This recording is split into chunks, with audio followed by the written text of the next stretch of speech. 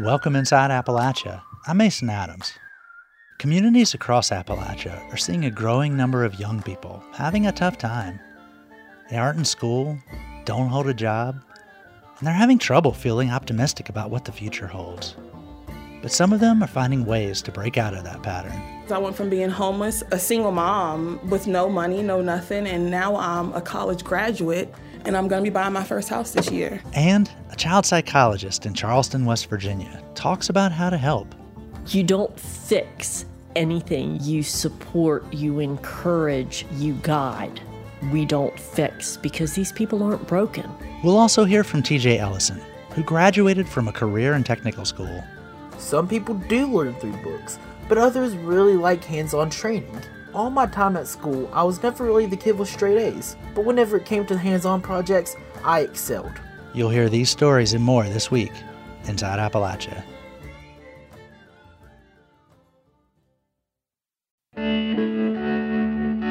Welcome inside Appalachia. I'm Mason Adams. I grew up in Allegheny County, Virginia, a place that's been losing people for decades. The railroad closed its shops there in the 80s. And talented young people have been streaming out, even before I graduated in the mid-90s. We hear a lot about Appalachia communities having trouble hanging on to jobs and people. But what about the young people who are growing up in these places? Look, it's hard to be a kid today, period, much less in a struggling community. So what can get these young people engaged and active? And what can help them get the training they need to find jobs in their home communities? Today, we'll be hearing stories that our colleagues at Us and Them recently produced. We begin in Elkins, West Virginia, where reporter Kyle Vass visited a program that teaches young people hands-on skills. Hi. Hey, I'm Kyle. Hi, Kyle. It's for whatever reason, we've busted into chaos right now. You're not recording, are you? I mean, always, yeah. Are you Michelle? I am. Michelle Ferris is the director of Youth Build in Elkins, West Virginia. This is part of a federally funded program designed to help young people pursue education and job training. As Michelle opens the door, I'm greeted by Gus and Beezy. I'd like to say they're therapy dogs, but that's clearly not true. Beezy, come on, girl. Try therapy for that. Please come in. Yeah, thanks. We walk down a hallway and pass a few offices until we get to the last door. This is our classroom. They are actually in the middle of a math lesson because these three are studying to earn their task. What's task? That's it's the new GED. It's the high school equivalency test of adult secondary completion. So the first one we're going to take a look at is number 2. Could someone read that number to me, please? Brandon Nicely is teaching a math concept to a handful of teenagers who seem to be getting the hang of it. Moving back to the left. So instead of 4, what are we going to use, Allie? Negative 4. So the answer would be 4.2 times 10 to the negative 4th power. The 3 students here are all high school age, but this isn't high school. Youth Build works with young people ages 16 to 24 who have started to disconnect from things like school or work. Now that we're done with those, go ahead and, if you haven't already, do the word problems. And then after you're all finished with those, we will go over them. Michelle says most of the young people here would be categorized as disconnected youth. In addition to working as the director, she's the case manager for her crew members. That's what they call the students in the program. A lot of them have not had basic needs met for a while. They haven't been to the dentist. They haven't been to a doctor. They need to get eyeglasses. They don't have a driver's license. They can't find their social security card or their birth certificate. So we walk through those things to get them to a stable place where they then feel comfortable to even be in a classroom and start thinking about their education, start getting marketable job skills. Michelle says one of many reasons that her crew members end up here is that traditional school just doesn't work for them. Whether it is in the classroom and learning how to take it out of the classroom into a job site, or you're actually building on the job site, it's hands-on learning. So is the rest of the things that we focus on, like getting your driver's license. It's kind of they do it through experience. And I think once they learn how to do it, like they know how to navigate the DMV, they know what paperwork they need to have. They don't go in 4 or 5 times without the proper paperwork because they do all that here. Youth Build offers young people two educational options. One focuses on construction skills, and the other trains them for a career in the healthcare industry. But unlike traditional school, Youth Build pays young people to be here. They get an educational stipend in the classroom. That's $4.50 an hour. We're building a house. So if we take them to the construction job site, they get $8.75 an hour. We are funded by the Department of Labor. We have a 3-year grant that allows us to serve 70 young people in a 4-county area. Michelle says her program works with partners in the community, like school counselors, judges, social workers, to identify at-risk youth. They get young people into Youth Build to help them reconnect with society. One of the people who was steered to Elkins Youth Build now helps run it. My name is Sherelle Harmon, and I'm a 2015 graduate. And what do you do here? So I am the program assistant. What does that entail? Like, what's your day-to-day? So day-to-day is pretty much administrative work, answering the phones, filing paperwork, making sure that all of our crew members' files are up to date, they're not missing any paperwork, and then all the in-betweens, if we have service projects or anything that needs to be done in the classroom or just anything that I can do to support our staff and our crew members. What would you say that, like, through most of your crew members that you've helped, what is the disconnection point? Like, where does a lot of that come from? You know, it's funny you asked that because that was actually one question I had to ask them when I was doing their paperwork. And surprisingly, majority of them said that the other students and the teachers, they said it was their peers and the teachers. They felt bullied. They were disconnected. They just felt out of touch with the classroom and the learning style in the classroom. But it was like my peers. I just couldn't handle the pressure of being bullied or just not being, accepted in the high school they went to. Yeah, and so a lot of these folks are at some point dropping out of high school or middle school. Is that accurate? Yeah, I think only a couple young people I've come across stopped in middle school, but majority of them stop about 9th grade. Sherelle got involved with the Elkins Youth Build program just after she moved to West Virginia, about 7 years ago. I had 3 kids. I was a single mom. I had no money. I just lost my house, lost my first car, and I needed a fresh start. A friend of Sherelle's suggested she check out Elkins, West Virginia. And I came here and I found affordable housing within 9 months, moved my young family here. I was 22 years old. My youngest was 2 weeks old.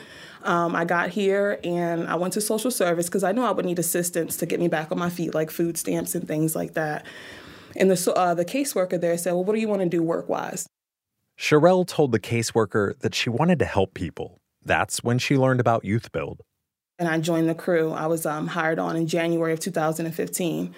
From there, my life took off from AmeriCorps to travel in the United States, being a public speaker, being a leadership consultant, and now I'm program assistant. And 7 years, I went from being homeless, a college dropout, a single mom with no money, no nothing, and now I'm a college graduate. And I'm a program assistant of a nonprofit, a very accredited nonprofit. And I'm going to be buying my first house this year. And the house Sherelle is buying, Youth Build crew members are building it. Michelle takes me to Sherelle's future house, or the Harmon House. It's an 8-minute drive from the Elkins Youth Build building. One of the crew members at the work site is Dayton Eisenhart. He's in his final year at Youth Build and is learning how to build houses. So this is going to be her house? Yes, for sure. Yeah. Cool. And are you the teacher? I'm a construction site supervisor. I'm working with Dayton today. And Dayton, you going to give us the tour? I guess I can. Cool. Let's see what you've done. Today I was painting this hallway. I paint this room, this closet, and this room in here. Looks good, man. I appreciate it. Yeah. Outside, I done the siding on the front with Jesse, one of the other youth builders, and me and Xander done the siding on this side sometime this week. So whenever we started over here, we had to lap through and put a bunch of bolts into the pipe over there, and then we started on this side. I had to crawl in and put a hole for the water spigot there. Sometime next week, I think we're going to be finishing this side's siding and then the back side. Back at Youth Build, the crew members are finishing up their day. Part of their routine is to circle up and talk about how the day went. Dayton, how was your day? I had a great day. All right. What'd you get done? I got like 4 rooms painted. So did you get, like you've already primed and now you're putting on the... First coat. Wow. It's pretty. That's awesome. You are a good painter, so... Thank you. Thanks for all your hard work. It's looking good over there. No problem. Thank you. And you fixing those little closets real well. Yeah. Yeah. Way better than we do. Oh, no. Oh, man. Painted with my belly? Like, oh, there went all the paint. Oh. Yeah. All right. Sarah, how was your day? Oh, my day was fantastic. I think my head's still spinning. This place was crazy today. Yeah. Holy, there was a lot going on today. That's right. But it makes for a day that goes really quick. That story was produced by Kyle Vass for Us and Them, another show here at West Virginia Public Broadcasting.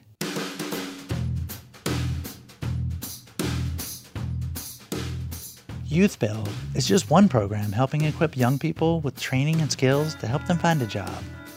But this program only sustains 20 slots a year. Next, we head over to Huntington, West Virginia, where a program called First Steps works with young people who are homeless. As Kyle Vass reports, for some of the state's young people, this is about more than disconnection from school or work. They're coping with problems involving housing, family members, and a world that's been shaken up by the coronavirus pandemic. John Prentice's desk is located in a corner of the office space for First Steps, a day program for unsheltered youth. This office is a giant open room that's about the dimensions of a basketball court. John is a therapist here. My day-to-day is pretty kind of fluid. It can look like me writing notes, seeing to general behavioral health concerns. So like, hey, I haven't had my anxiety treated in a long time, and I'm looking for a provider so I can provide a referral there. Or it can look like, hey, there's this huge crisis going on. We need you here now to de-escalate the situation. So hop in your car and go. It's anywhere in between. Was there any point at ages 16 to 24 in your own life where you felt the pull of a potential existence wherein you're not doing school, you're not doing work, you're just trying to like maybe survive? Yeah, absolutely. So I grew up in Elkins, West Virginia, in a fairly lower middle class family who had periods of some pretty acute poverty. And as a queer teenager trying to figure out, okay, what comes next out of this tiny town, there was a lot of like, hey, where do I go? Where do I look up? How do I get connected? Like, and if it wasn't for the social connections that I was fortunate enough to have, there is no way that a lot of this stuff wouldn't have happened, because I was already didn't have the money. I didn't have social advantage in a lot of cases with other people outside my social group. And so unless I had people that are like, oh, here's how to do this, here's how to do this, there's no way I would have gotten the drive to go to college or the push to, keep going further and, get on this cycle that kind of, it's clunky, but once it gets into gear, it can kind of get you going. Because as we've seen nationally, and it's even more acute here, a large chunk of, depending on where you are in the country, it's between 10 to 25% of people do not transition, quote unquote, successfully into adulthood. And that successfulness is defined 1,000 different ways, but it could be access to medical care. It could be holding down a job. It could be stably housed. It could be any sort of things. So any of those categories, there's like a 1 in 4 chance that a person may not do that successfully. And that tells me that there's a larger institutional problem at work here, where there's, a little bit better than a coin flip that you're not going to end up connected to a essential resource, So that's a thing that's studied. Yeah, it is. Not very well, but it is starting to come into vogue. But rural transitional youth there's almost no research on right now. A lot of this research is coming out of larger cities, so the phenomenon here is not really well known. You know, you mentioned queer identity growing up in rural Appalachia. I was really surprised to learn that West Virginia's percentage of people who identify as trans among youth is like, it's not even close. West Virginia's like heads and shoulders above any other state in the nation. I guess how this like might tie back into this is like in your experience, in your capacity, but also like in your work here, is gender identity and the stigma and the discrimination that comes with it. Is that something that you see facing a lot of the people that you interact with? Absolutely. So the common statistic that's brought out in a lot of these discussions is 40% of homeless youth are somewhere on the LGBT spectrum. And naturally, that's higher than the sample size, where we think it's about 10% of the average population is in the LGBT community. So something is causing this distillation up to 40%. And there's a lot of different ideas of what that is, but it has to do ultimately with something is falling apart where these people are losing access to social resources, financial resources, or, community resources. Something's falling apart for these people, and it's causing this distillation of the sexual and gender minorities in the lower classes and homeless communities. And there's obviously some kind of level of discrimination there. And unfortunately, what we see a fair amount of is people, when they come out, they lose that family. They lose that blood relationship. So any sort of social cachet that they had there is now cut off. So they're even more socially impoverished. And so now us at the center are fulfilling familial roles on top of, workloads. And so we're becoming this kind of family for these people who now have nothing, I think ignoring the intersectionality of race, gender, sexual orientation, ignoring that and trying to look at homelessness in a vacuum, you miss out on all of the nuance.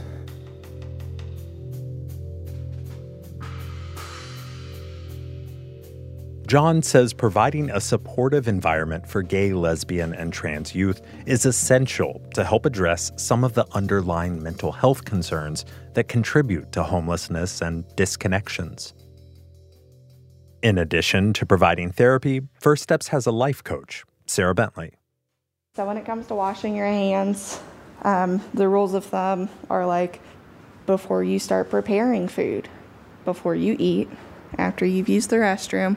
Sarah's walking me through how she teaches cooking to clients at First Steps.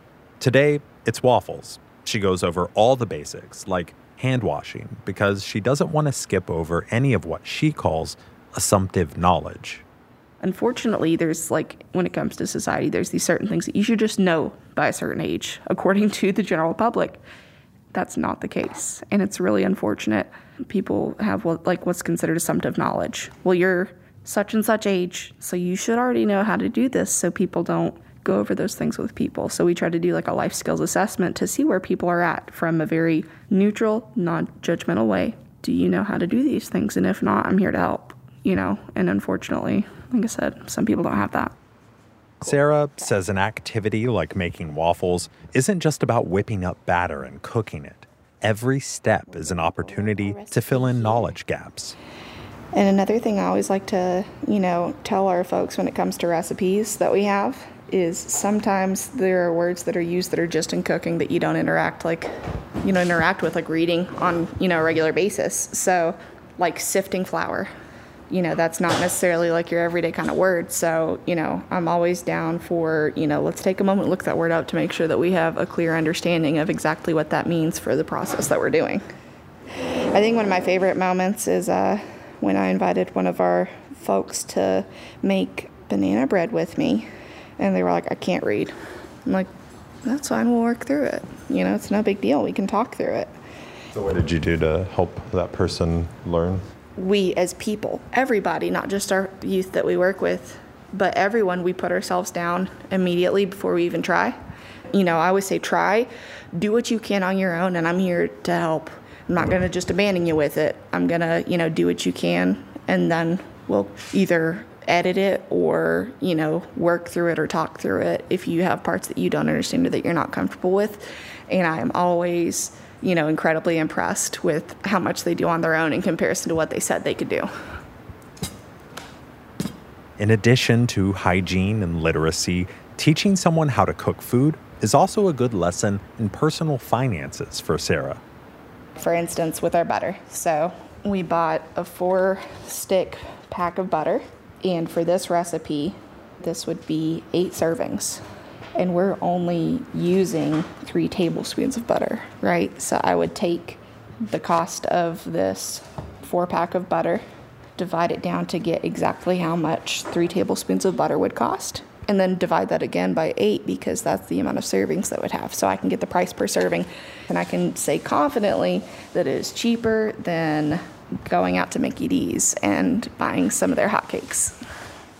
Sarah says even some of the more basic life skills that people can pick up at First Steps sometimes translate into employment opportunities down the line. Maybe in that instance, if they've got a new job, I'll work with them on getting their food handler's card, which is set up for free right now through the Cabell County Health Department. But I'll just, help them set up a computer here, have them go through that class. If they need to take a moment and mute themselves and ask me what, something meant that the instructor was saying or things like that, we're available there to help them, but I encourage them to, do it as independently as they can.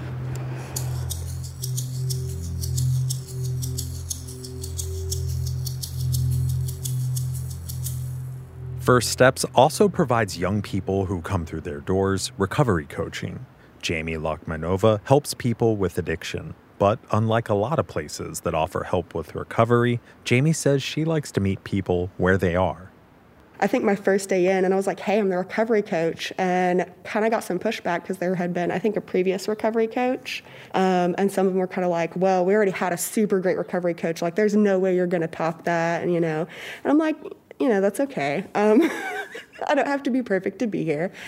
I frequently preach that, recovery isn't all or nothing. Abstinence isn't going to be the only way for everyone. Recovery is based on if you are succeeding the way that you want to succeed. So talking with them about, multiple pathways. That's something that I talk about constantly is that, if at one point in time you were using meth and now you're using, marijuana instead, like if you're using cannabis instead, like overall, that's a lot better option than, meth or heroin. So if we can, get on that harm reduction train, if we can get on that moderation management train, that's going to be really good for some of our folks. I definitely think that some people, abstinence only works well for them and they should definitely go for it. But I think for some people in certain situations, it's actually going to negatively impact them. Life skills and recovery are probably go like hand in hand because recovery for a lot of people is probably a life skill, if not like the life skill that anchors everything else, right? Recovery is a lot of life skills, but it's life skills in combination with whatever that person's pathway is. So for like conflict resolution, a lot of us say the same things over and over to our youth on a pretty consistent basis. We try to be really consistent with them. We try to give them the same language. If they're dealing with like a specific problem, we try to give them that same language over and over again. And it feels really good whenever they turn around and they use that same language. So with, some of our youth, something that I kind of preach is like, if you want to see a better world, you have to be a better person. So you have to put that good out there. And so having them, turn back around and being like, I'm going to be that good. I'm going to be that better person.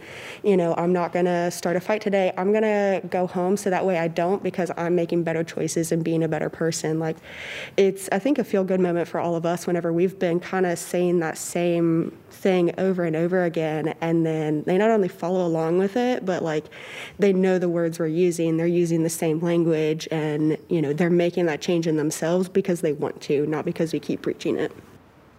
Jamie says this approach makes a connection rather than requiring a particular program. Jamie also points out that addiction and recovery aren't just limited to drug use. You can be addicted to anything, and that even if you don't want to consider, weed a drug, it still can be addictive in your brain. Like it can still impact your brain in a way that I'm not telling people to do drugs, but if you're using substances before 25, it is going to impact your brain, how your brain develops. Talking with our youth about, even if you don't want to consider it a drug, like it can still be addictive. It can still impact you negatively. First Steps offers mental health services, life coaching, and recovery, but it also recognizes that there are other things to help their clients with. Here's Sarah again. I think that the biggest eye-opener, there's certain things that, like with the life skills assessment, that you can't necessarily teach. Like, for instance, one of the questions is, do you have a family member that you could get in touch with if you didn't have anywhere to stay for the night? The majority of the folks that take that assessment say no. That's not anything that I can fix. That's not anything that I can teach. But that's good to know that we need to try to get them linked up with resources. That was Sarah Bentley, who works as a life coach with First Steps, a wellness and recovery center in Huntington, West Virginia. When we come back, we'll hear from a child psychologist about one of the biggest hurdles for young people to stay connected: trauma. Like domestic violence, which can lead a young person to feel helpless. I can't save my mother. I can't save myself. I can't save anybody no matter what I do. It's safer to just sit here and not move and not be noticed. We'll hear what can help break these cycles of learned helplessness. That's after a quick break. You're Inside Appalachia. I'm Mason Adams.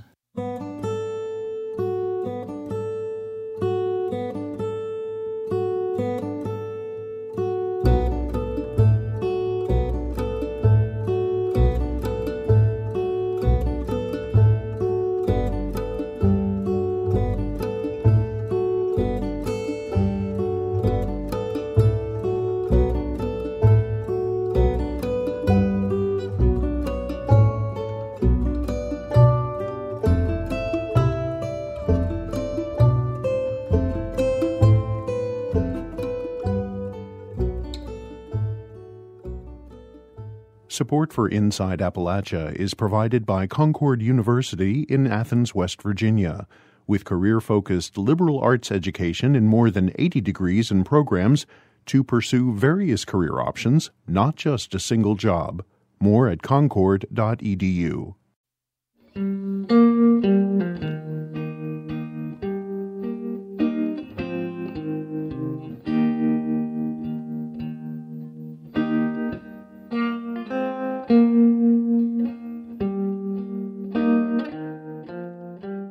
Today, we're hearing about some of the reasons that cause young people to drop out of school and without a clear path forward to get a job.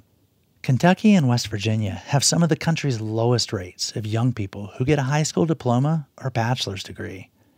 17% of young people here in West Virginia aren't working or in school. But as we'll hear next, many of these young people reach this point because they're dealing with the effects of trauma, and often multiple types of trauma. From economic hardship in their families to abuse and neglect to parents with substance use disorder. Child psychologist Colleen Moran of Charleston, West Virginia, says that supporting teenagers through these experiences is crucial to help them envision and actively participate in their future. Kyle Vass spoke with Moran about her work.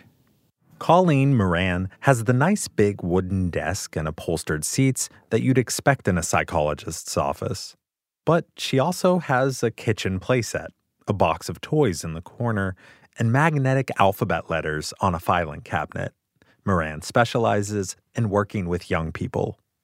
At least 90% are children. And by children, I call kids up to the age of 21, 22, even up to 24 or 25, because we know that the brain is still developing, still maturing, and still changing up through the age of 25. Are you working with kids? I mean, is this intentional, or is this where you're needed, or is it a bit of both? It's definitely a need because not a lot of people really want to work with kids. It takes a different kind of individual to love working with children and to want to do that. And that's where my heart is. I have always loved working with kids. I believe I can make the biggest difference working with children than working with adults, because if you change a child, you change not only that individual's life for the rest of that individual's life, but you also change everybody else that child comes into contact with. Moran is based out of Charleston, but she's worked all over the state. She says a lot of her clients fall into that category of disconnected youth, and that the phenomenon appears to be getting worse here. The figure, I think, in 2017, the most recent figure, was that 17% of West Virginians within this age group are part of this phenomenon. And the national average was about 12. So it's particularly high here. Have you talked with many young people who would identify as this or would fall into this category? Yes. I've talked to quite a few of them. I've got several of them on my caseload. I have more casual relationships with several others. It's a prevalent problem, and it appears to be growing. Several of the individuals with whom I work, for a lot of them, it's depression. For a lot of them, it goes back to that learned helplessness. Nothing I do is going to make any difference. It's not going to matter. Nothing I do is going to matter. Why should I even bother? What are some of these conversations? Like, what are you hearing from them in these conversations? That it just doesn't matter, that it doesn't make any difference. I can't find anything I want to do. Nothing interests me. I really believe a lot of it is undiagnosed depression. I would bet that a lot of these kids have undisclosed trauma backgrounds or difficulties in their backgrounds. Why is that? In order to have a learned helplessness response, you have to have something occur to you, happen to you, that caused you to think that no matter what you did, you couldn't make a difference and it wasn't going to change anything. And trauma is the most likely thing to have caused that thought process. Being stuck in a situation where no matter what you did, it didn't make a difference. You couldn't change things. You couldn't improve your situation. And if you can't improve your situation, no matter how hard you try, why would you bother trying? Moran says there's a straightforward explanation. West Virginia is a place filled with all sorts of trauma. She says people here, especially young people, are more likely to fall into a pattern of learned helplessness. She says that's when someone tries to do something to improve their situation in life, but is met with negative outcomes over and over again. The result? Some people stop trying. I feel that it's hard to speak in generalities often about the state, but would you say that we are living in an area where there's a particularly high amount of trauma, and what those traumas are that a West Virginian might experience that might explain why this is higher than the national average? We have very, very high levels of substance abuse in this area, not just the opioid crisis, but also a lot of drinking and other drug uses that cause that kind of trauma to kids. Because let's face it, kids can't control what their parents do or do not do. That is a learned helplessness situation. We have a very high level of domestic violence in our state, and that is another situation. Kids watch the domestic violence. I can't save my mother. I can't save myself. I can't save anybody no matter what I do. It doesn't make a difference, and sometimes if I intervene, it makes things worse. So why would I do anything? It's safer to just sit here and not move and not be noticed. Moran says this learned helplessness even extends out to the professional world, a result of West Virginia's decades-long economic downturn. We also have a situation where there is such high unemployment in West Virginia that kids are watching their parents go through learned helplessness. And so some of it very well may be a learned behavior.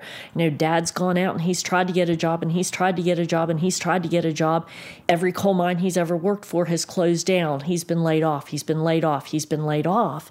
When you see your parent going through that, well, why would I even go get trained? Why bother going to get a job? It's not going to make any difference. I'm not going to be able to keep it anyway. Moran says what might sound like a fairly benign conversation to most people is a red flag for her. One individual who should be in high school now is not, has absolutely no ambition, can't say what they want to do when they should be graduating this spring from high school. Most likely won't because they haven't done any of their work. No idea what they want to do this summer. I'm just going to stay here and play on my phone and play video games. There's nothing else I want to do. She says the shame and stigma that can follow being disconnected doesn't help. It probably is not the driving factor, but for a lot of these individuals, you've got some shame, you've got some embarrassment, but the learned helplessness and those overlying depressive symptoms are taking precedence over that. They don't have the skills or the ability or the support in order to overcome that. How do you fix that? You don't fix anything. You provide skills, you teach abilities, you support, you encourage, you guide. We don't fix because these people aren't broken. They have been through some horrendous experiences, or they have chemical imbalances, or they are in bad situations. They're not broken. They just need help, support, and skills.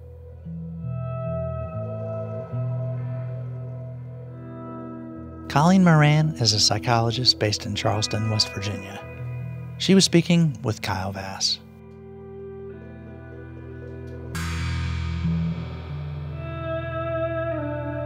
West Virginia and other parts of Appalachia struggle with low rates of young people who graduate high school and get a college degree. Sarah Tucker is the Chancellor of Higher Education for the state of West Virginia. Us and Them host Trey Kay sat down to talk with Tucker about what she thinks could help more young people go to college. So only 9% of recent high school graduates matriculate onto a community college in the state of West Virginia. 9% to a community college. Now many more go on to a baccalaureate institution, but only 9% go on to a community college. So that number is absurd. I mean, there's no other way for me to say that. That's a ridiculous number. That number needs to be 3 times more than what it is, or 4 times more than what it is.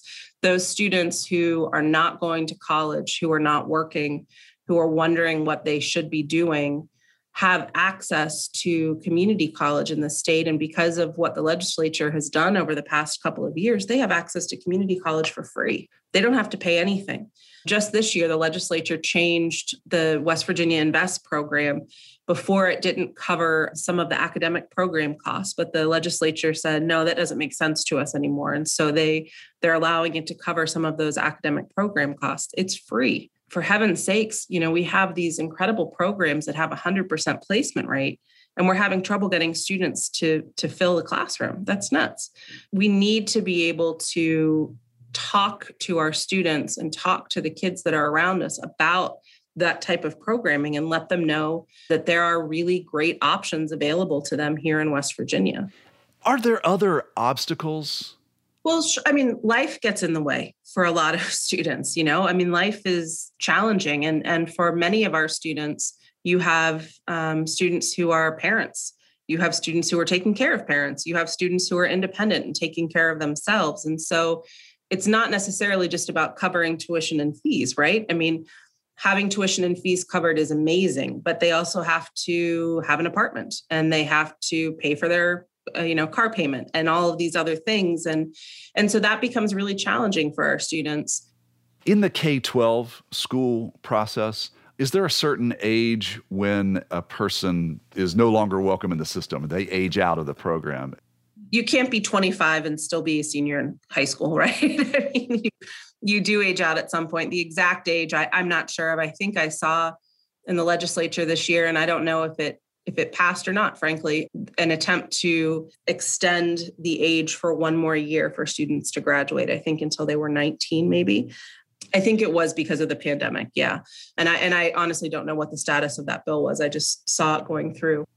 We've been talking about people in West Virginia who are in areas that don't have a culture of higher education. And they are with parents who have college educations and who have hopes for their children to go on to higher learning, and they realize that this is important. And they're having trouble motivating their youth out of this stuck place. Do you have advice for them? What I keep trying to encourage students and families to think about is, especially during this past year, we've just been thinking about how to stay safe, right? We've been thinking about how to stay safe. We haven't been planning for our futures. We haven't gone in that space. And so we need to start planning for our futures. And I think one of the problems that we have in West Virginia, particularly around college, is that the conversation hasn't been around the spectrum of things that college can offer. The conversation has been about very specific four-year liberal arts degrees, which are terrific. I have one, but they don't appeal to every single person. We don't have that conversation about, well, this is what a big college looks like or a big university looks like. This is what a medium-sized one looks like. This is what a small one looks like. This is what a community college can offer you. We really just have those conversations around, frankly, big football programs, right? I mean, we're not having the conversation about, here are all of the things that you can do with your life. And it looks different. And a lot of times people have experience, their own experience. Guidance counselors, for example, all went to baccalaureate institutions. They don't have experience with community colleges. They don't know what those options are. And so it's hard for them to be able to guide students towards them. So we need to do a better job of making sure that everybody knows what the programs are and the options are for our students so that they can pick and choose amongst all of the options and not just think it's a one size fits all, because it's not a one size fits all. It's just not. But we haven't done a great job of getting that message out. And I'm working really hard to try to do a better job of that now.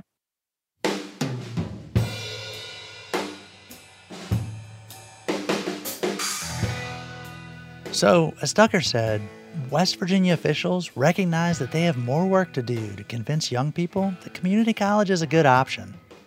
Part of that is overcoming the false belief that community colleges aren't as good as four-year universities. A similar stigma hangs over career or technical high schools. For our final story, we're going to listen back to a piece that a student in Fayette County, West Virginia produced last year. TJ Ellison graduated from Fayette Institute of Technology. During his senior year, he worked with our team here at Inside Appalachia to learn radio storytelling. TJ decided to focus on his own experience and set out to learn more about how students and teachers in his community feel about career and technical education. I decided to go to a high school with vocational programs myself because when I was 9, I decided I wanted to be a chef. I thought there was a home economics class in middle school to help me start my path to culinary greatness, but there wasn't. When I got to high school, a culinary arts class was offered at our CTE school. The CTE school here is a completely separate building from our high school. When it came time to enroll, I didn't think twice, as I'm not very well suited for a traditional classroom setting. But as graduation came closer and I began applying for colleges, I was wondering, have I made the right decision? I began asking my classmates and school staff if they think going to a career school and technical high school helps students who are looking at a college. One of my fellow students at my school is Kristen Williams. Before this story, I never actually sat down to talk with her about this topic. Like me, she loved the benefits of learning through practical experience. We learn off of a board or in a book. For a lot of us, that's not how we learn. We just throw it off. We just try to get by and pass. But here we're learning something hands-on, and we're able to actually keep that information. Another reason Kristen likes CTE schools is because it helps break down the stereotype that college is the only path forward for those students that are about to graduate. Most definitely. This school gives kids a reason to come to school every day. Kristen is hoping to get a job as an auto mechanic after she graduates high school. She says she learns better at CTE school compared to her traditional high school, where she sat at a desk all day and struggled to stay focused. She says all around, CTE classes has given her a reason to care about school in ways she hadn't in the past. I've been able to come out of my shell. I am with teachers who care about me as an individual. I care about my teachers and my classmates. Learning by doing is a huge draw to career and technical education, or CTE classes, which is the official name for vocational technology classes. In West Virginia, these courses are offered in high school as a supplement to the traditional classroom environment with classes that teach hands-on career skill. For Kirsten, that means auto mechanic classes, but it can also be skills like business or forestry classes. But those aren't the only options.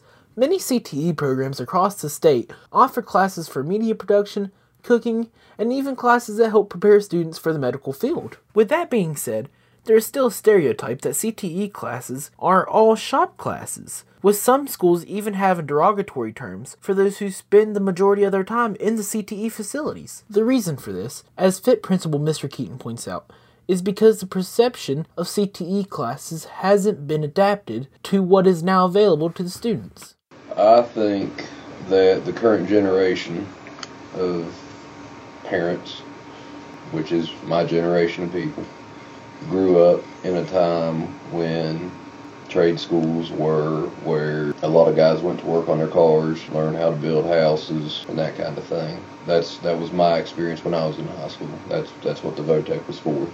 Welding technology instructor Roy Neal Jr. explains that the skills learned in CTE classes can directly lead to employment upon graduation. They definitely help students get jobs out in the industry.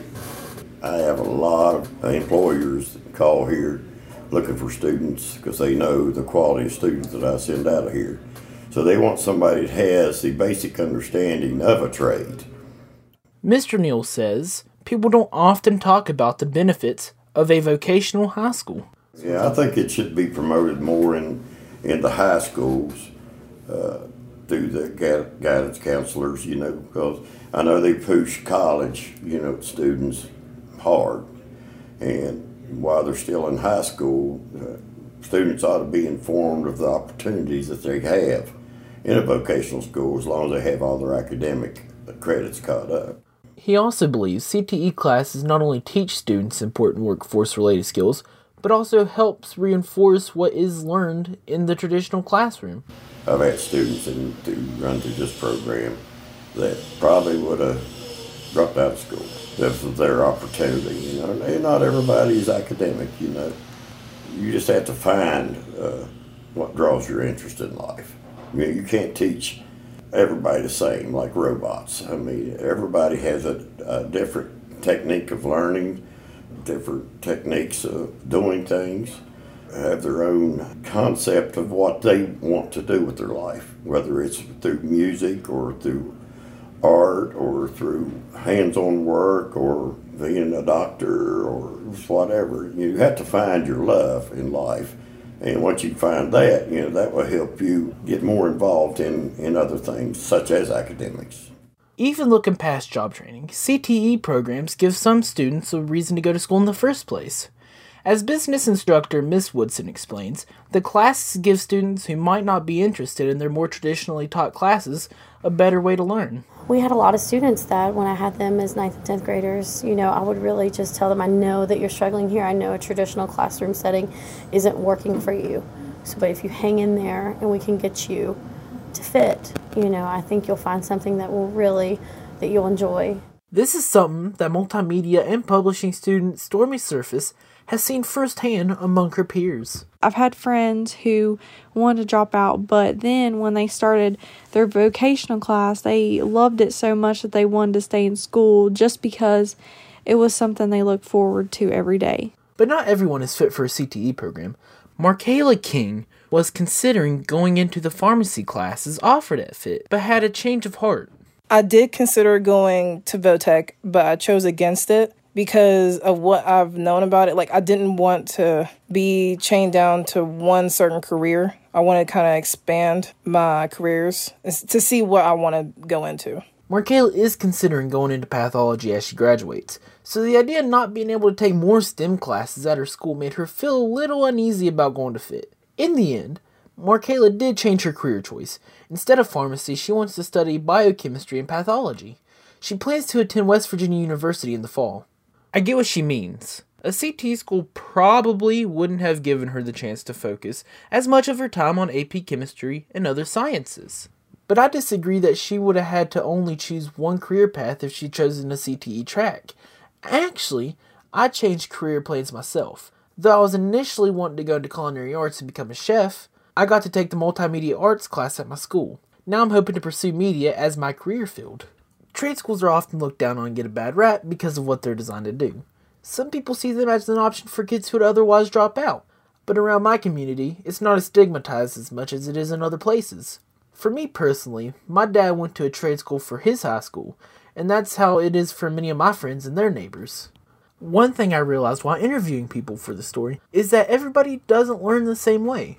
Some people do learn through books, but others really like hands-on training, and that's some I can personally identify with. Though all my time at school, I was never really the kid with straight A's, but whenever it came to hands-on projects, I excelled. And while CTE schools aren't often for everybody, for a lot of students, including me, they work. And over time, I do hope that hands-on learning becomes more accepted. For Inside Appalachia, I'm TJ Ellison in Fayette County, West Virginia. TJ Ellison graduated from high school a few days after he filed that story last year. He's now attending online classes at Los Angeles Film School and working a part-time job. He lives in Fayette County, West Virginia. TJ's classmate, Ashton Huffman, also helped report that story, and Corey Nolinger helped produce it.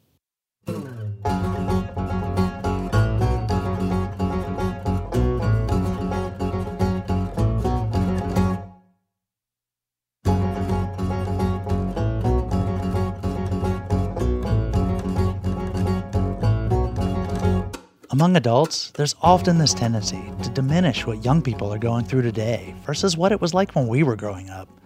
I walked to school in waist-deep snow, uphill both ways, that sort of thing. But today's young people face problems I couldn't imagine when I was growing up. School shooter drills, climate change, a world economy that's constantly reinventing itself, a pandemic that's killed more than 500,000 Americans. It's our job as grown-ups to support them the best we can, however we can. Their future is our future. I'm Mason Adams. Until next time, thanks for joining us as we journey throughout Appalachia.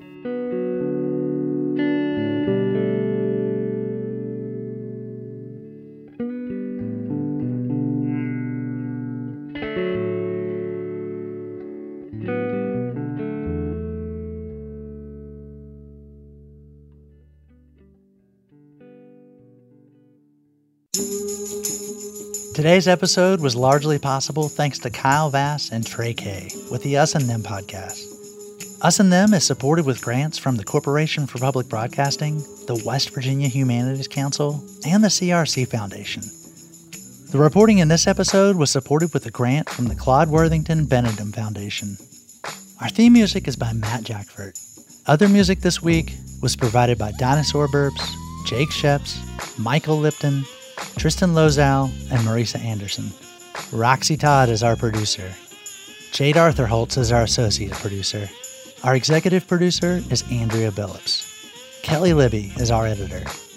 Our audio mixer is Patrick Stevens. Xander Alloy also helped produce this episode.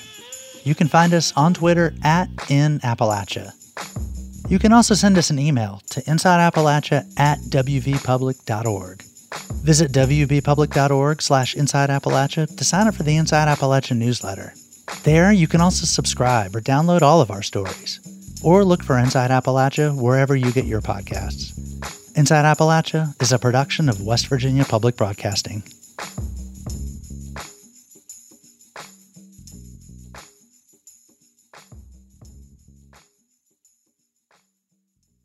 Support for Inside Appalachia is provided by Concord University in Athens, West Virginia, with career-focused liberal arts education in more than 80 degrees and programs to pursue various career options, not just a single job. More at concord.edu.